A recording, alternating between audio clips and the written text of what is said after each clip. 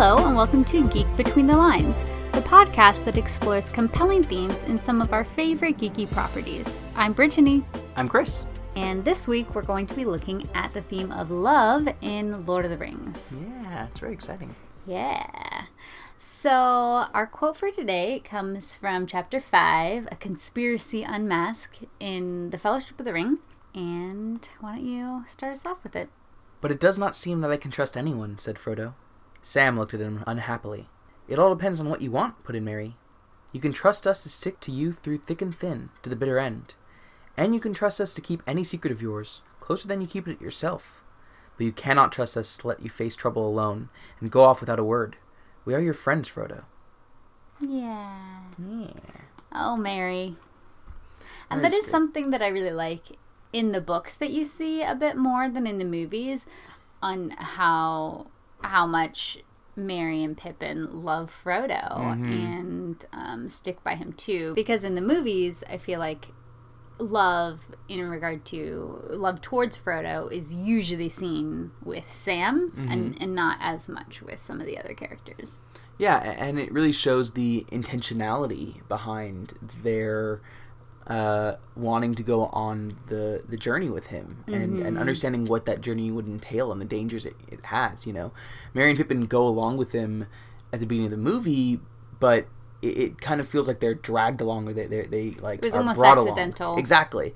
And while I love the performances in the movie, like, I really love the conspiracy aspect of the book, where they are planning on going with him. And yeah, like you're saying, it shows the love that they have for him, that, you know, whether he wants them to or not, they're coming with him. Yeah. They're not going to let him leave on his own without them to go with him. And that is love. Yeah, absolutely. Yay. Yeah. So why don't you let me know what character you thought you saw some love in Lord of the Rings? Okay, so I felt like Sam was the obvious character to go with, Yes. because Sam is great. So instead, I am going with Frodo. Okay. I love Frodo, and I feel like he doesn't always get the appreciation that really he should have, because he is amazing. And so for me, I think I really see it. He really does have this, like, self-emptying love, like this love that he goes on and he'll sacrifice his life, he'll sacrifice everything for the love of the world, to embark on a journey to do something that he doesn't even think that he's going to come back from. And he doesn't do it for himself, he does it for others. And he even allows others to sacrifice for him, because he's doing it for love of an abstract kind, right? It's not even, I'm just loving this person right here that's my friend, but it's for everyone. And I just think that that's so powerful. And yeah, I really like that. And then in the books, which we never see in the movies, which is such a shame because it's fantastic, in The Scouring of the Shire, after he's already destroyed the ring, all of this stuff has happened, they finally get back to the Shire. Saruman has kind of invaded there, brought in some men to really oppress the hobbits. And in that space, Frodo comes in, and other people are like, oh, like, kill Saruman, like, you should kill him, he's done all these terrible things. And he doesn't, and he shows him mercy. And even when he's like, I'm not going to hurt you, like, I am not repaying revenge for revenge. Like, even when he does that, as Saruman's leaving, he, like, stabs him with a knife. Luckily, he had his mithril, so it didn't actually harm him, but he tried to kill Frodo. And even after that, he was like, I'm still not going to kill you. Like, just leave and don't come back. And so I feel like he shows love in so many ways that are so impressive and so difficult. And he doesn't give up because he loves others. Mm-hmm. Yeah, it is a very interesting kind of way of living his life, sacrificing so much because of what it brings to the lives of others. You know, that is such a loving act, and it's interesting because we don't always see it as love because it's more possibly impersonal, like it's not quite as focused, and so it doesn't have that same kind of epic feel as a lot of loves that we see in stories. But I definitely think that Frodo is an extremely loving person, and that's what motivates him throughout. Yeah. I love Frodo. Frodo's great. Frodo is great. He's wonderful. So what is your plot point? So my plot point is not too far from what I brought last week, actually. But here it's the familial love that we see between Faramir, Boromir, and Denethor. Okay. And so, you know, when we talk about love, usually a lot of people think specifically of, like, romantic love. But, you know, for me, this is some of the strongest love that I see in Lord of the Rings, and some of the most interesting love thematically that we see. I think that... for example, Denethor's madness coming from him losing Faramir, right? Losing Faramir after, like, first he lost Boromir, which led to his despair, right? But his madness of him wanting to kill himself and to kill Faramir, coming from his perceived loss of Faramir, I think is it shows the power of that love that he had. I think that it was certainly an unhealthy love, and it was not a healthy way of showing that love or of really even understanding it. But I think that final turn for him shows that, you know, Gandalf was correct, and he said, you know, your father loves you and he'll remember it before the end. You know, that this idea of... That's so interesting that you bring that, because that was one thing I had written down of, like, maybe I would use this as my compelling question. Like, do we think that Denethor actually loved his kids? Like, did he actually love them, or was he just attached to them in certain ways? And I think that he did love them. I think that he had a lot of very selfish, twisted kinds of ways of feeling about his children and the city of Minas Tirith and Gondor and the world at large. You know, I think that it was a very selfish kind of way of doing that, where it was about his status as the ruler of Gondor and his status as this father, or whatever it might be.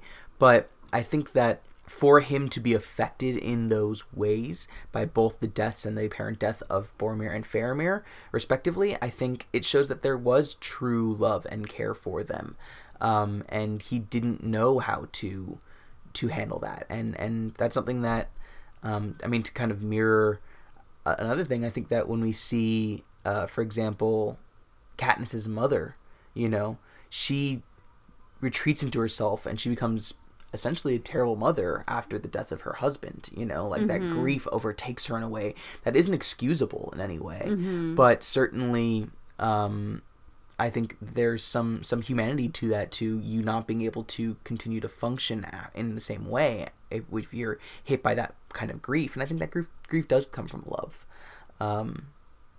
But my only problem, though, is that, at least in the movies, I don't have quite as vivid memory of the books in regard to Denethor's interaction with Faramir. But at least in the movies, like, he sent Faramir to his death. You know, I mean, he didn't actually die, but, like, what he thought was his death. And so, I don't know. I'm just not sure, because he is such a selfish character. And can love and selfishness, like, both exist together? I don't know that they can.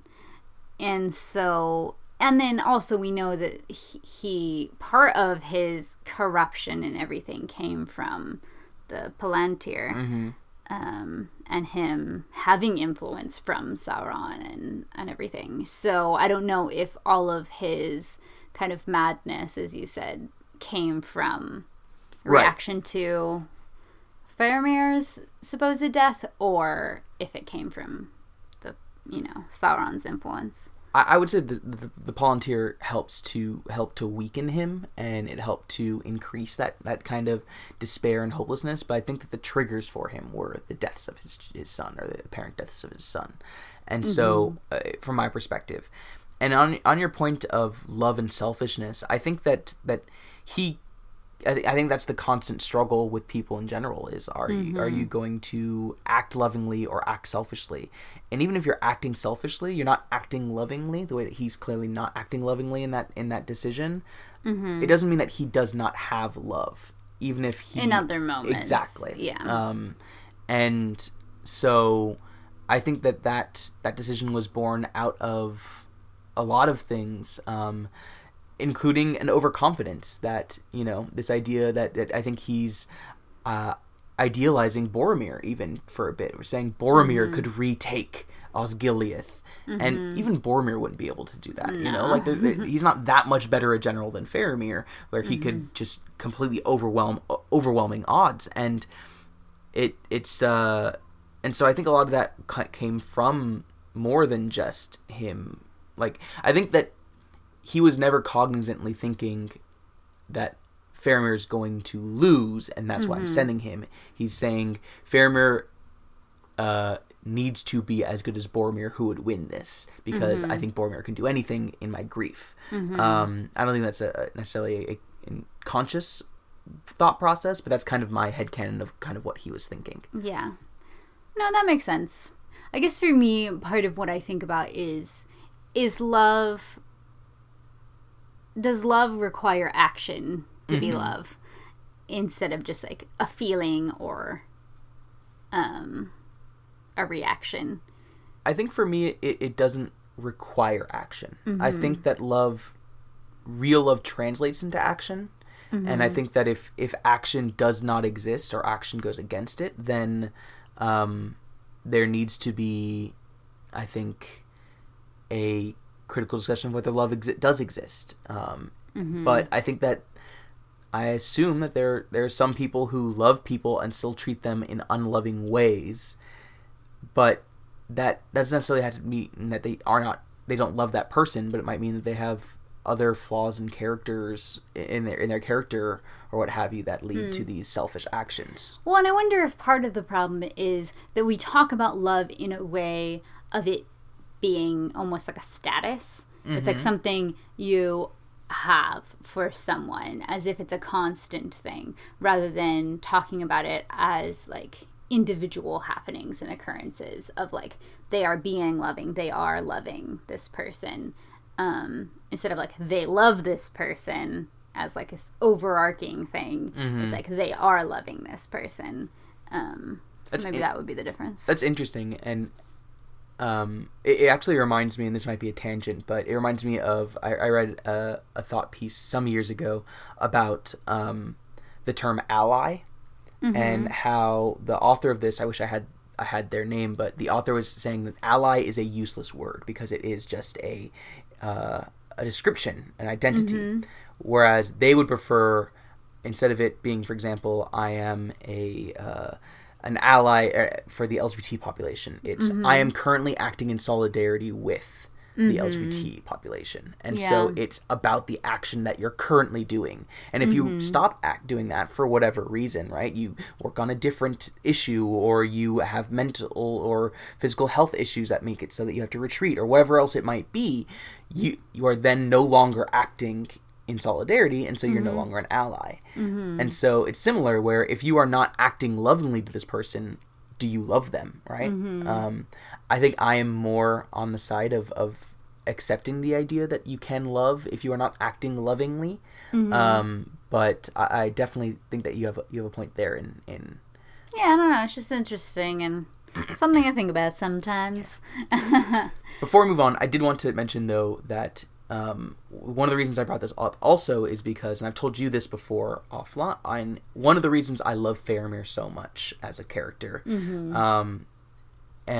is that I think that his relationship with Boromir is really compelling to me. I have 2 brothers. I have 2 sisters. Like, sibling relationships kind of hit a special emotional spot for me. What, you? Yeah. You like family? Absolutely. And so, like, honestly, that's one of the things that I actually really love about the movies and the representation of Faramir in the movies is in the extended versions, the only versions that really count, in Return of the King, seeing the flashbacks to Faramir and Boromir, I think are really powerful. It makes it so much richer. It really does. I think it makes all 3 of their relationships with each other like really, really interesting and richer, as you mentioned. And so, and to see how Boromir wasn't just like, oh, I'm the favorite child and I'm great at everything, where he was very much like, oh no, yeah,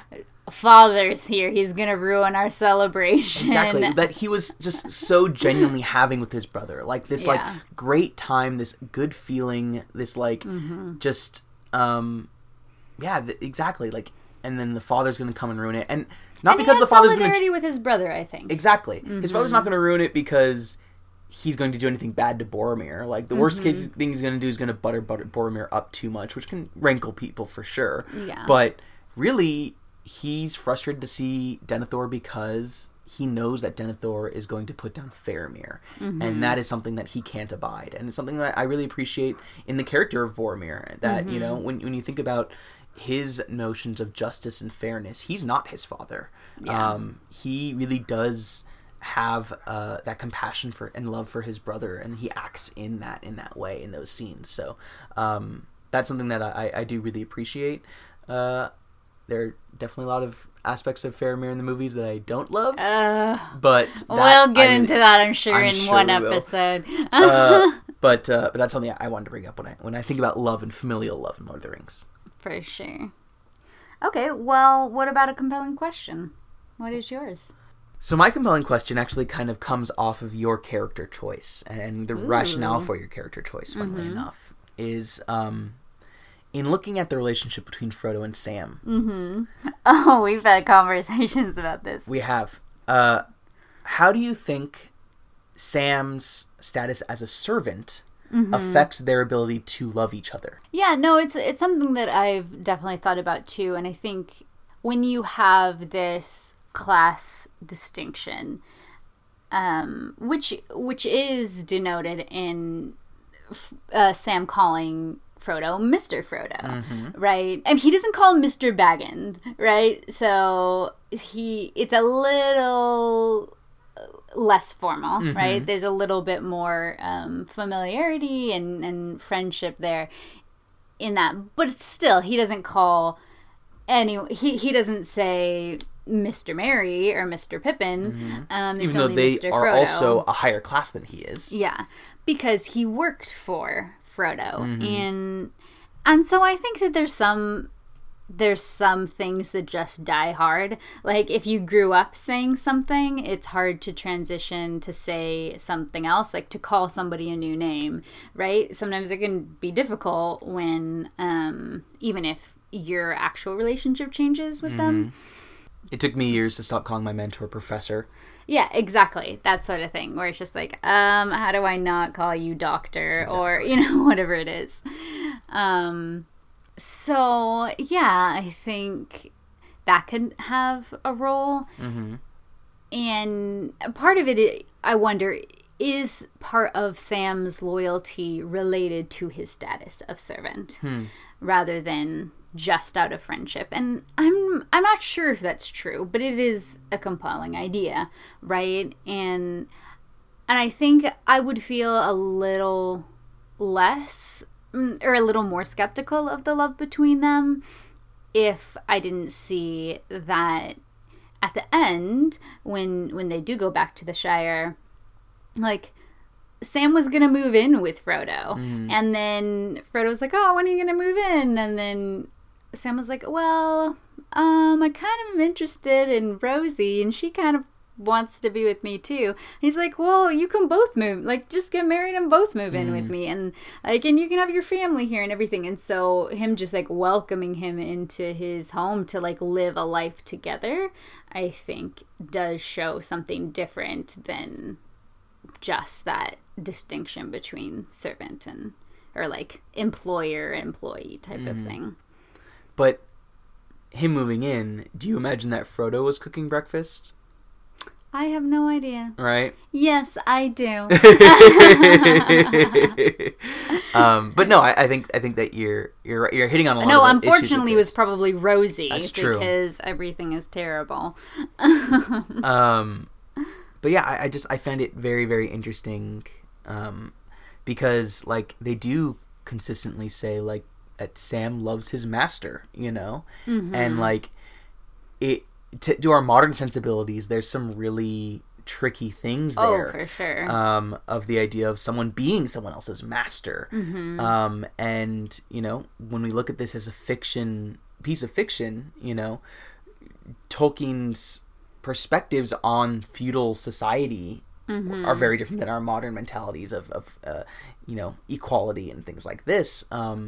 So it's just kind of a hard thing to separate out. So I think that within the fiction, and within Tolkien's worldview, a love of a servant for their master is goodness, and a love of a master for their servants is goodness, you know? And we kind of talked about that with leadership last week, of like, you are in some ways a servant to those who you rule over, or who you know, are responsible for. That responsibility is also a form of showing love, or showing, you know, responsibility for them. And so I think that that's a paradigm that I'm not entirely comfortable with. Totally, yeah. I agree. Part of me would wonder too, though, if Sam has a holdup with his status, because I don't really see that in Frodo. I don't really see that he would think differently of him because he is like a lower class and has worked for him or whatnot. I think in a lot of their interactions, you see that that's not true, right? But I wonder if Sam feels like, because you see that he doesn't have a lot of self-confidence. Like, if people praise him, and like Frodo has praised him a lot, like even to his father and stuff when they come back from all of their journeys, and he blushes and he gets embarrassed, and I feel like maybe Sam doesn't feel like he should have the love of Frodo, or he doesn't feel like the equal to Frodo, and so he wants to still call him Mr. Frodo, and I don't know. I don't know about whether he doesn't feel like he's worthy of the love, but I think that the equality thing is true. I don't think that he sees himself as equal. I don't think that he sees himself as great, you know? Yeah. Like, he is not among the great. And the idea that hobbits in general typically aren't among the great, you know? The way that the human kings and things like that are, or the, you know, the rulers of the elves are the great of these books. But even within hobbits, he is that lower class, and I think that I could imagine.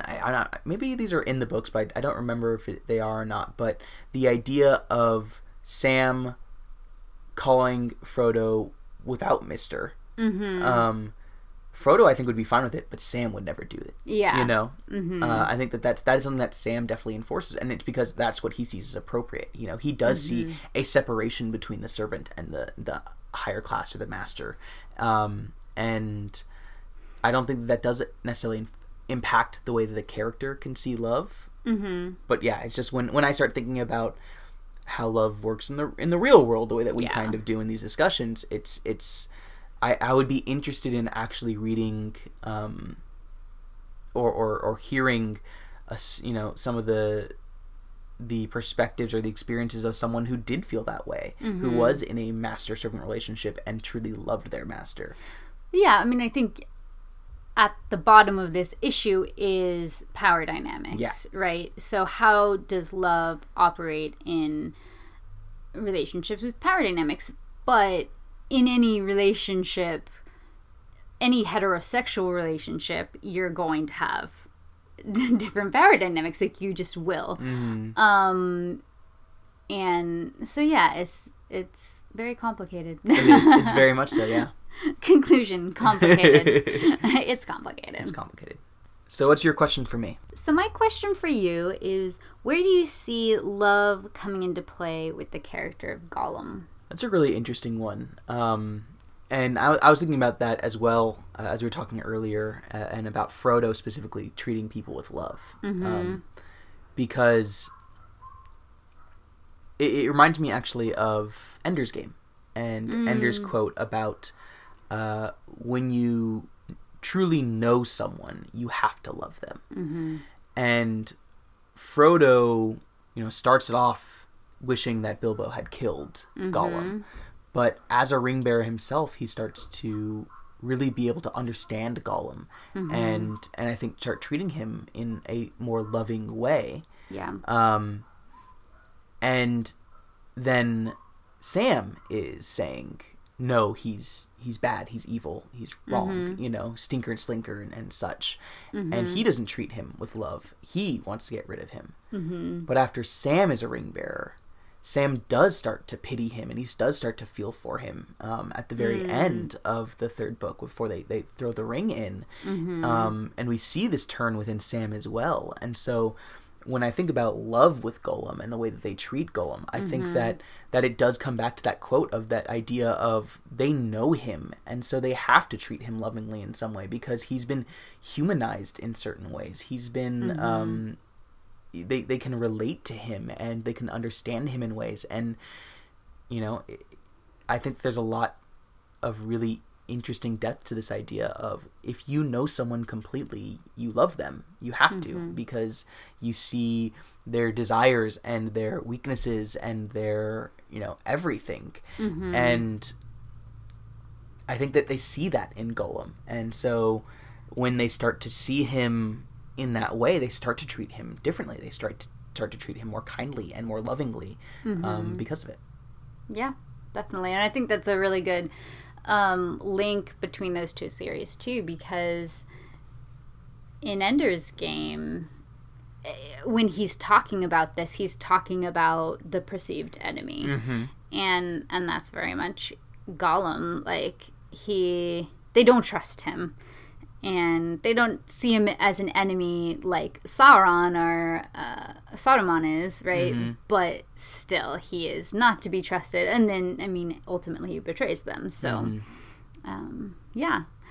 For me, I was looking, I was kind of thinking about it in terms of how Gollum is so consumed by this desire for the ring, for his greed, for that not power that he wants to use against other people, he just wants it for himself, right? And so it's really hard to see any love in him and how he interacts. But there is this one scene in the book where he had been off with Shelob plotting, and it says like this, the evil glint in his eye goes away, and he looks at them in just this completely different way, and he like comes towards them and he like reaches his hand out to touch Frodo, and he's having second thoughts about what he was just plotting, and he has this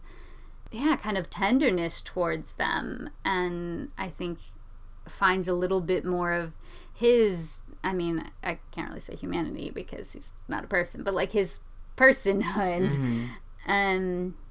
And then Sam wakes up and he's like, what are you doing sneaking around? Yeah, exactly. And everything. And then it that evil glint comes back. But so I think that it is there in a piece, and I think they do a really good job of that in the movies, drawing that out even more. But also when I think about Gollum, I wanted to head to The Hobbit. On Instagram, Wondershins asked if we would talk about The Hobbit. Is how Bilbo shows love to Gollum. And like you were mentioning before, at first, Frodo was like, it's a pity he didn't kill him when he had the chance. And Gandalf's like, it's pity that stayed his hand. And I think that that's really beautiful, that this compassion that he had for Gollum, for a creature that was gonna, kill him. And Bilbo had this compassion and this love towards him and decided to just leave him in peace. Right? I mean, obviously he stole something from him. Well, he didn't really know he was stealing from him originally. And then he was like, oh no, he's scary. Let's get out of here. But it's that, and then Gandalf says, like, the pity of Bilbo may, rule the fate of everyone, basically.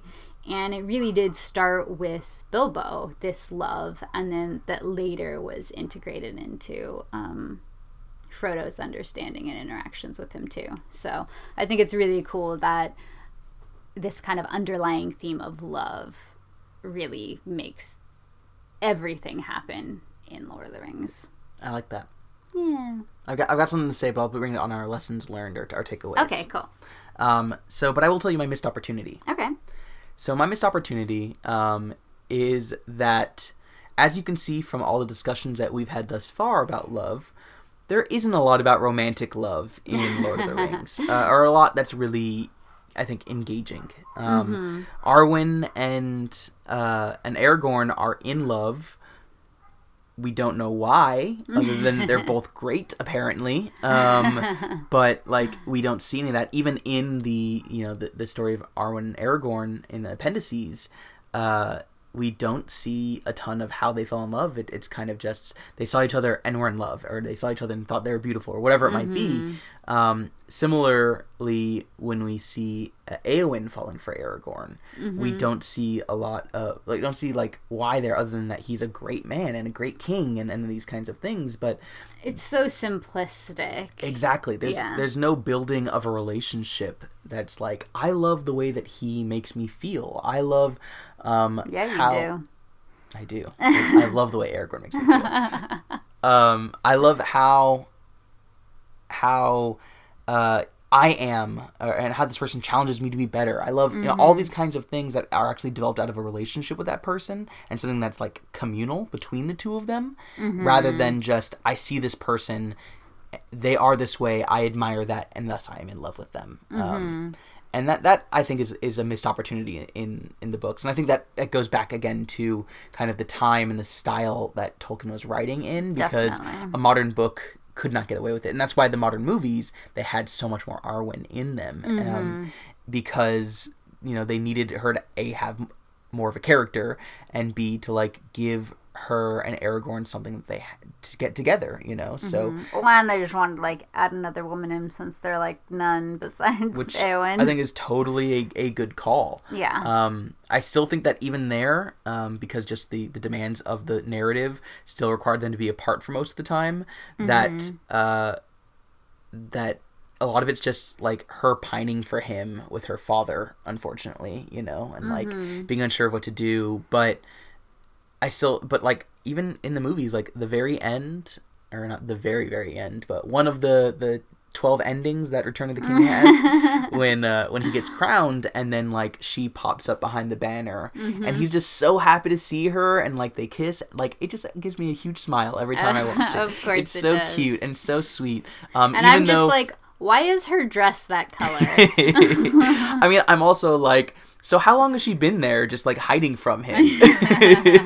Just for this one reveal. But yeah, it's still that kind of thing for sure plays to modern audiences, including myself, much more than it does in the book, or in the books. But I think that is something that I would like to see more of. And it's something that I didn't hate about the Hobbit movies, the relationship that they developed between. I actually kind of liked that. Yeah. I liked the interracial romance. It had some interesting aspects to it, and it did kind of make me care about certain characters a little bit more, and see kind of intentions more. But at the end of the day, I still think that Lord of the Rings is not an epic romantic love story.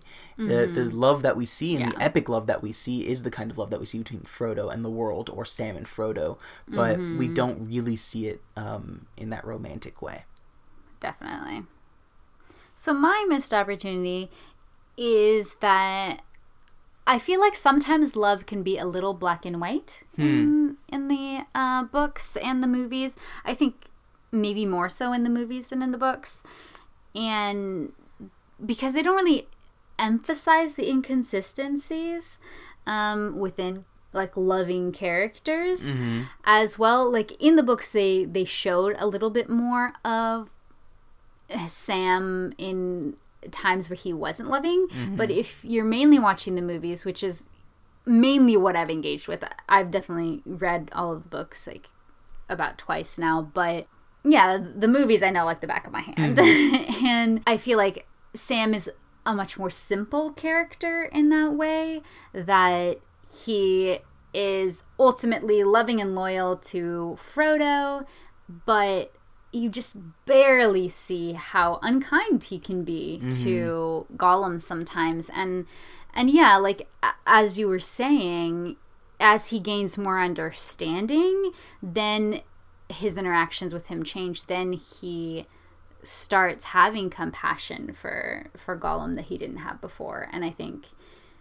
that's, missing from the movies, which I would have liked to see a little more complexity. Absolutely. Yeah. Well, my takeaway, which I was kind of alluding to earlier, is on this idea of Gollum and Sam and Frodo's love. And I think that it's also very interesting when we see that, Frodo is willing to sacrifice everything, and he is someone who wants to give everything for his love of the world until the very end, until he is corrupted by the ring, and he does become selfish, and he no longer wants to do that thing. And so, when we think about how Gollum treats people with love or not, he doesn't when it comes to that person or the ring. When he's realized what Frodo is going to do with the ring, that is what turned him. He does not want the ring to be destroyed. He's treating the ring with love, if nothing else. But I think that going back to kind of, his choice, as you mentioned in Shelob's Lair, where he's rethinking things.